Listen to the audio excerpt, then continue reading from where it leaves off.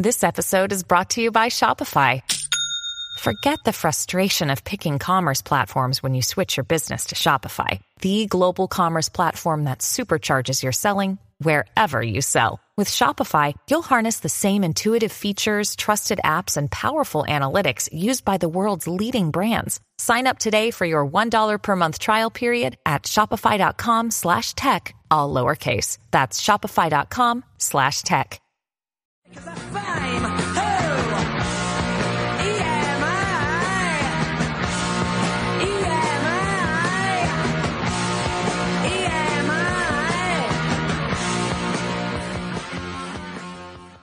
Hello, welcome to Intellicast. How you doing, everybody? This is Brian Lamar, joined by Brian Peterson. How are you, sir? I am doing all right. How about you? I'm doing all right. I feel like we haven't recorded in a while. Because we haven't. It's been a couple weeks. It has been a couple weeks. We have a few news stories. Talk a little bit about conferences. And who knows what else we'll talk about. Yeah. Thanks for listening, everybody. This is Intellicast. This is our 6th season. This is our 17th episode of this season. And you can find us on Twitter at EMI_research. You can email us at intellicast@emi-rs.com. We're also at Intellicast1 on Twitter. And you can text us 513-401-5463. What should we talk about? Well, we are officially in summer now, which is part of the reason we haven't recorded in a couple weeks. You and I were both in and out of the office and didn't really have time to sync up over the last couple weeks. I know you were doing some business travel. We had a couple personal trips mixed in there. So we're more just getting back into the swing of things. Yep.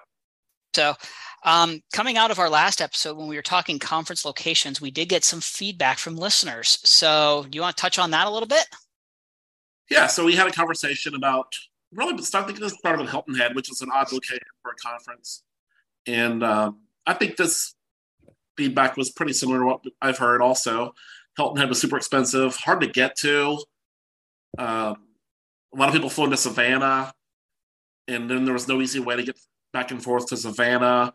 The Hilton Head Airport, which I went to as we dropped off a coworker there, it looked like, I don't know, like an airport you might see at some little island in Bahamas or something. Mm-hmm. Tiny little airport. And so it was super expensive. I mean, it was nice. I mean, the hotel was nice. It was right on the freaking ocean, so it was nice. And so there was a lot of challenges getting there. So this person suggests maybe we go to different cities, and that's what we thought we'd talk about, right? Yeah. So the suggestion that came in was what was, quote, second tier cities. So not your Chicago's, New York's, LA's, but Charlotte, New Orleans, Nashville, Philadelphia, Cincinnati were named. But cities like that, I think I would throw in a Columbus in there as well. Yeah. Minneapolis. Yep. Yeah. So I think most conferences seem to be in Atlanta, New York, Chicago. Those are the 3 big ones. And those are good. They're all big hubs. I like Dallas. I think wasn't it Quarks that announced they're going to Dallas next year? Yeah, so they're taking it out of LA, going to Dallas, but then going back to LA. So I think that's a good thing. Dallas is obviously a big market, and it's at least west of the Mississippi. It's nice to help out our western half of the U.S. sometimes. I think Denver would be a good spot, underutilized. Yeah, Denver's a good one. Denver's easy to get at. I look at it. Located.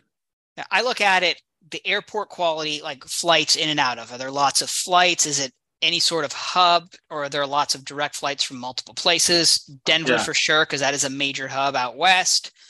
Yeah. Dallas as well, Minneapolis. You could throw Detroit probably in there too.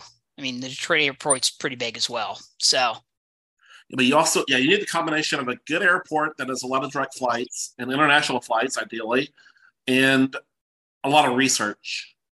And so most of these cities we've listed certainly meet that criteria. It's nice to mix it up. I think the chapters definitely mix it up. Yeah. So our fall conference rotates generally between Cincinnati, Detroit, St. Louis, Chicago, and then we threw in Minneapolis Curve this year.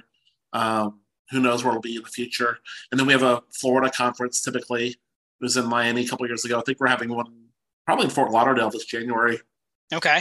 So, and then, there's one in Las Vegas later in September. The West and whatever the Texas chapter is, Southwest, I think. Those chapters combined for a conference. So they're in Las Vegas, which if you're in the West, that's just like, how do you not? You have to choose Las Vegas, right? Right. I mean, it has a good airport, lots of travel, easy and in and out of.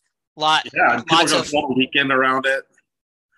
So the other thing I look for is one, hotel cost of are there decently priced hotels, travel type to those places? I think that should be taken into consideration. In Las Vegas, I mean, we know there are sub $100 flights to Vegas every day. You can get deals on hotels. You don't have to stay on the Strip. Even on the Strip, you can probably find a reasonably priced hotel. I just don't like the going to the resort type locales. Like Hilton Head is a spring break not quite family vacation, but that is a vacation type destination. I get the thought process behind it, but that increased the costs overall. SampleCon did a good thing. I really liked it. They were in New Orleans and Austin for many, many years, which was great. It kind of added a fun little conference location that wasn't like a resort. Right. Austin and New Orleans are kind of similar towns, I think, that, I don't know, just unique towns in the U.S. Yeah, I would agree with that assessment. No, town we don't ever go to is Boston. That's true. Boston doesn't normally come up, and I would put that in that top tier with like a New York, Chicago, LA, but yet not in Boston. Maybe it's because of the proximity to New York. Maybe, yeah. There's a lot of research, obviously, up there. Yeah. Speaking of conferences, here's where they're going to be. Quarks, New York City, right around the corner. Yeah, less than a month. Yeah. Quarks, New York City, July 19th and 20th. Inside Association Leadership Event, August 1st through 3rd in Chicago. I wish I was going. I'm still going to try to figure out how to get there. I don't see myself getting there. And then we're having chapter event Indianapolis, August 17th at Topgolf. You will be there. You will be there. I'll be driving. So if anyone wants a ride in Cincinnati, between here and Indianapolis, I'll pick you up. Our fall conference is in Minneapolis, September 6th through 8th. Insights Marketing Day. Yes. September 28th. Will you and assistant producer Emma be there? We will be. We have fall events in Cleveland, Louisville, Minneapolis, St. Louis. CRCs in Chicago, November 1st through 2nd, another popular conference. I think we're going to have an event on Halloween. Ooh. Inside Association chapter. So, dress up and bring your candy. Let's go have some fun. Yeah. And then 2024. I've got 3 conferences already for 2024. Oh, boy. Okay. Inside Association Annual Conference, April 8th through 10th, 2024 in Atlanta. Good spot. Yep. Fun. Inside Association CRC, September 17th through 19th, 2024 in New York City. And then the Quarks Dallas we talked about earlier. Yes. It's kind of fun to talk about conferences, I think. Mm-hmm. Yeah. I did not realize we had all those dates out for 2024 already. Yeah, Inside Association sent out a note, which it's amazing they booked this far in advance. September of 2024. I mean, kudos to them, man. That's work. Yeah. Well, probably also you have a lot of conferences and stuff going to New York. If you want to get the spot you want, book early. Yeah, probably so. Conferences. If you haven't thought about conferences, where they should be, let us know. Give us feedback. That's just our opinion. Yeah. Maybe you want to go to LA and Seattle and Salt Lake. Man, Salt Lake, like the Qualtrics conference. Yeah. Never been. That's a good spot. Maybe you like Hilton Head. Maybe you like turning the work stuff into the vacation. Yeah. So give us feedback. Yeah. What else should we talk about? I think it's probably time to jump into some news. What do you think? Love to. All right. First up, I know this news story made you a little, we'll call it giddy. Momentive has announced that it is returning to its original name, SurveyMonkey, as it was announced by their new CEO, Eric Johnson. Johnson was named CEO following the completion of the company's acquisition by the investor group led by Symphony Technology Group. What do you think? Well, first off, this This might have been the first name that we started railing on. When SurveyMonkey changed its name to Momentive, that's when I felt, and I think a lot of people felt, that you had a big brand name that went outside of research. Like lots of people outside of research have heard of SurveyMonkey. Yep. Change it to Momentive, a made-up word. It didn't make any sense to me. So good job. I mean, kudos to the SurveyMonkey team. We never have to use that stupid word ever again. What percent do you put on us, our influence on the reverting the name back to SurveyMonkey? Realistically, 0. Facetiously, probably like 50. Oh, I think it's 20 minimum. 20% of the rationale was because we won't shut up about it on the podcast. Maybe as high as 60. But I expect other companies to do the same thing. We've hit the tip, and now we've gone the other side. We're going back the other direction. We're going back to normalcy in naming companies. None more of this other stuff is going to happen. We're going back to see what are your next traditional or legacy brand names you want to see come back? Oh, I probably shouldn't mention them. Okay. But you know who they are. We all know who they are. It's the heritage names that have been around forever, and they're gone. So I expect them to come back. And I'm excited for SurveyMonkey and Eric Johnson. Good job, Eric Johnson. I'd like to know what kind of feedback they got to revert it back to their original name. I don't know. That would be interesting to know. And, that's what they do is, SurveyMonkey gets feedback. So I'm assuming they got feedback that led to that decision and can be a lesson to other brands in the future. A good story. I was so excited to read this. Made me happy. I know. I think you texted me when I was off. Like, we have to talk about this. I wanted to do an emergency podcast, like at Thursday at 8 p.m. But anyway. All right. Our next one. Cint and Publishers Clearinghouse have partnered to increase access to respondents. Publishers Clearinghouse has an online audience that they report of more than 50 million registered users.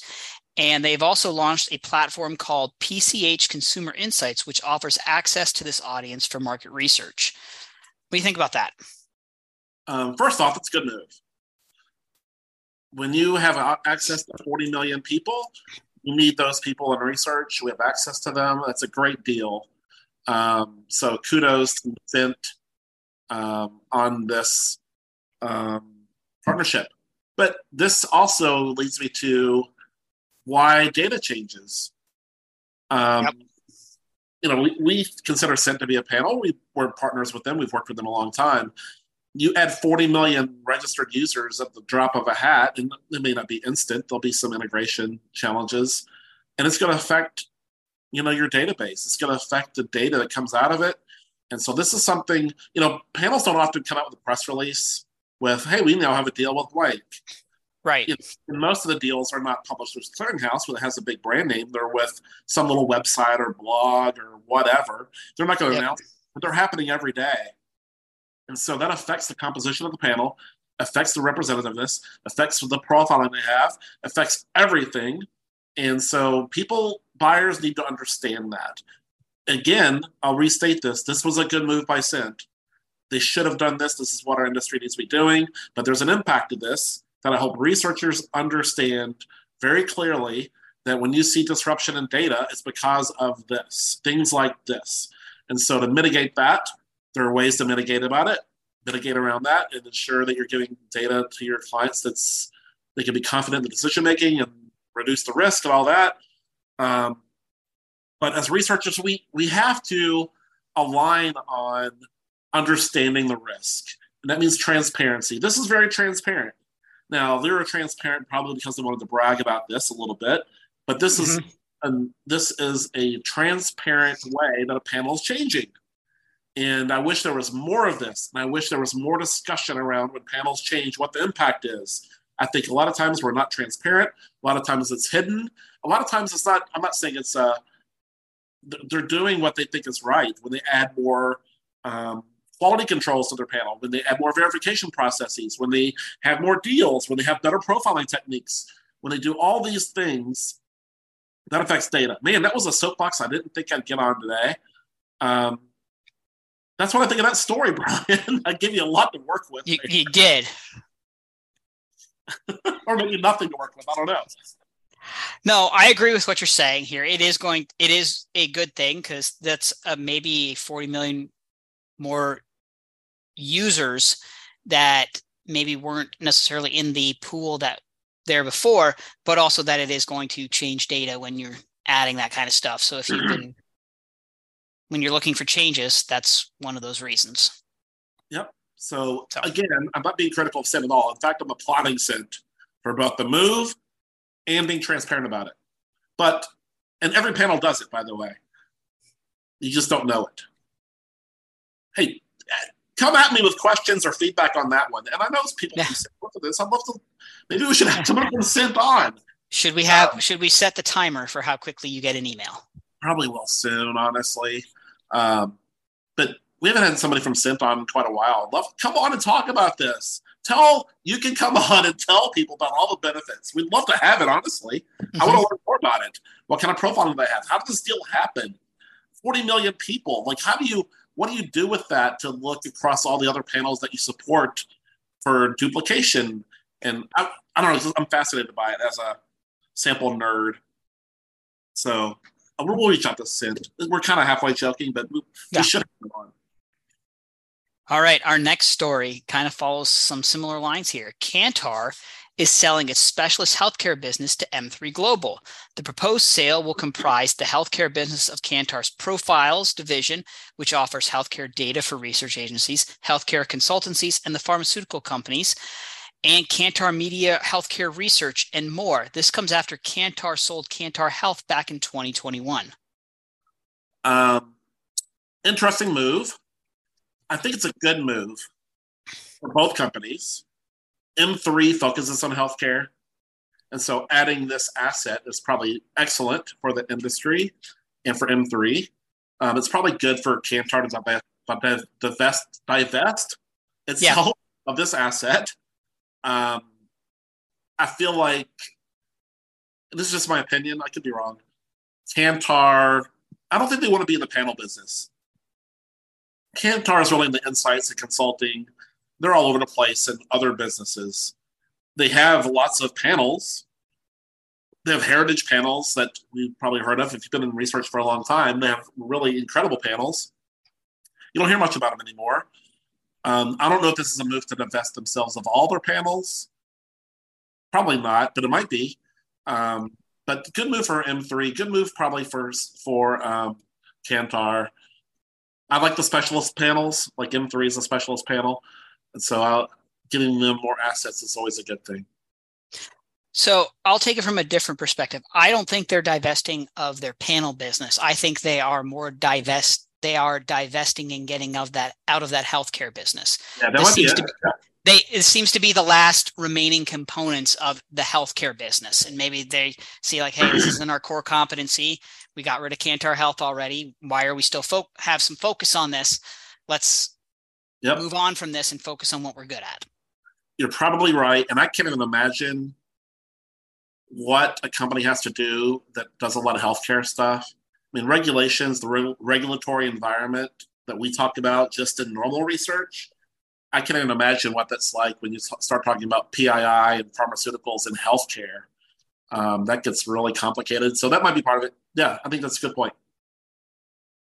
All right, our next story. The European Union has approved a draft version of the EU's AI Act, which sets out plans to regulate the use of AI technology. If approved into law, it would include a complete ban of the use of AI for biometric surveillance, emotional recognition systems for law enforcement, border management, the workplace, and educational institutions, and predictive policing, among a variety of other things. It would also mean that AI systems like ChatGPT would have to comply with transparency requirements, like saying if content such as images or copy, etc., was generated by AI or were deep fakes. There's a lot there. I've got a lot to say about this. You probably do too. Yep.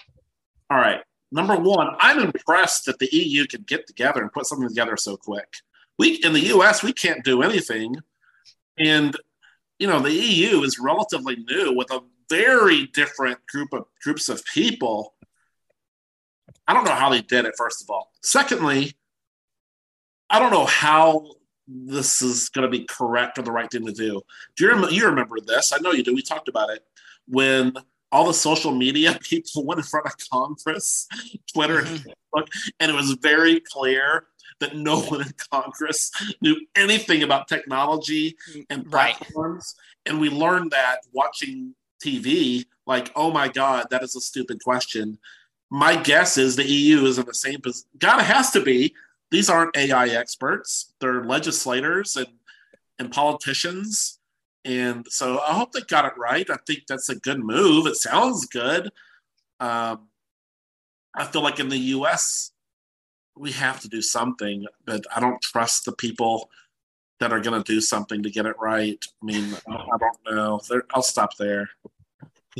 So in seeing this, I think it's going to have some good components of it. I like that you need to have AI systems when they're creating content. This is generated by ChatGPT or any other generative AI. This image was this, that it helps stop the fake items where you're seeing more and more of that pop up. Like, I mean, you saw that the Joe Rogan was suing because they had someone used AI to fake an entire one of his podcasts. Yeah. Like his voice, everything. I mean, that's going to cause a lot of problems. Someone's going to die because of a deep fake soon. It's going to be really horrible. Right. It's going to happen. So, and then it poses into question a lot of other things, like how can you trust anything you either see or read or anything? And in the past 3 years, I don't think anybody trusts anybody more than they did before. Right. No matter where you stand politically, you probably trust a lot of stuff less. Right. And this is only going to cause that to go down more.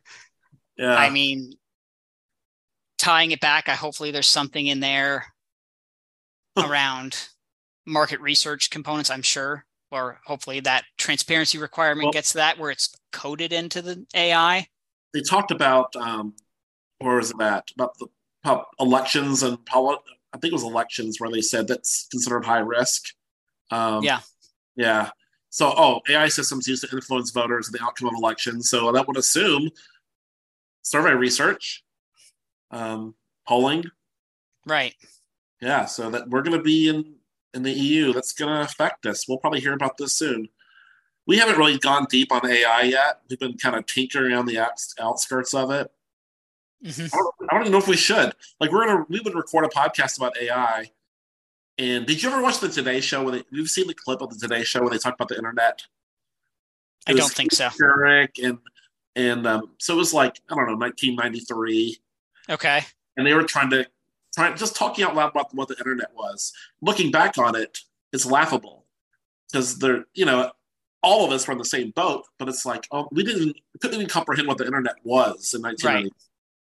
That's where we kind of are with AI to a certain extent. So I'd be scared to record a podcast. I would agree. Like, you guys are idiots. Kind of like our COVID podcast. That's the one that comes to mind. February 2020, we sound like idiots if you go back and listen to that one. Actually, don't do that.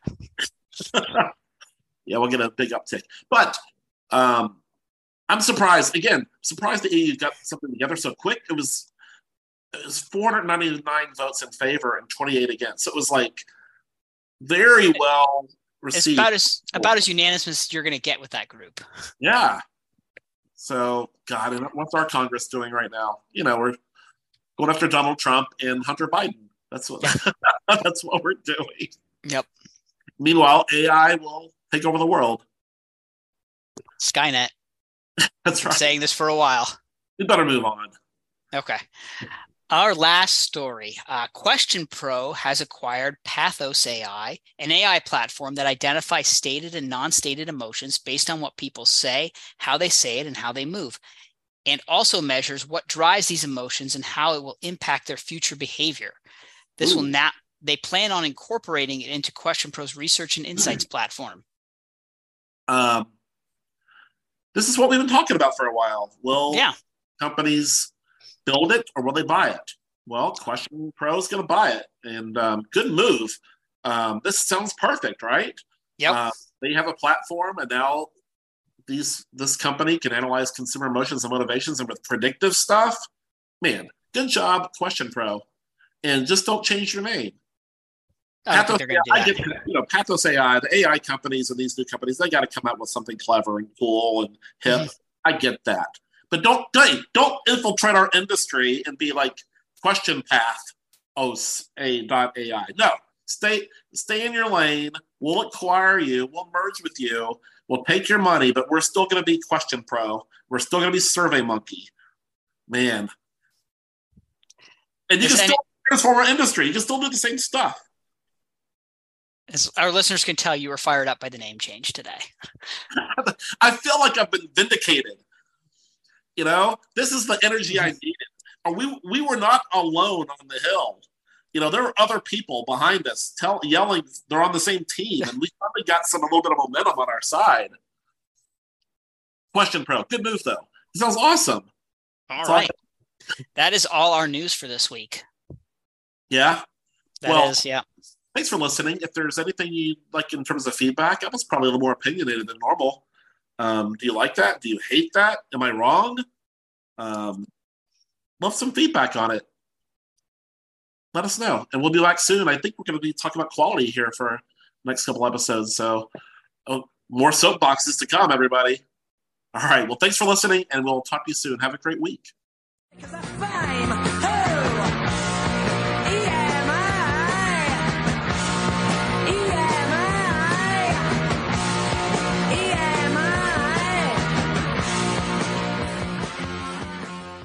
This podcast is a part of the C-Suite Radio Network. For more top business podcasts, visit c-suiteradio.com.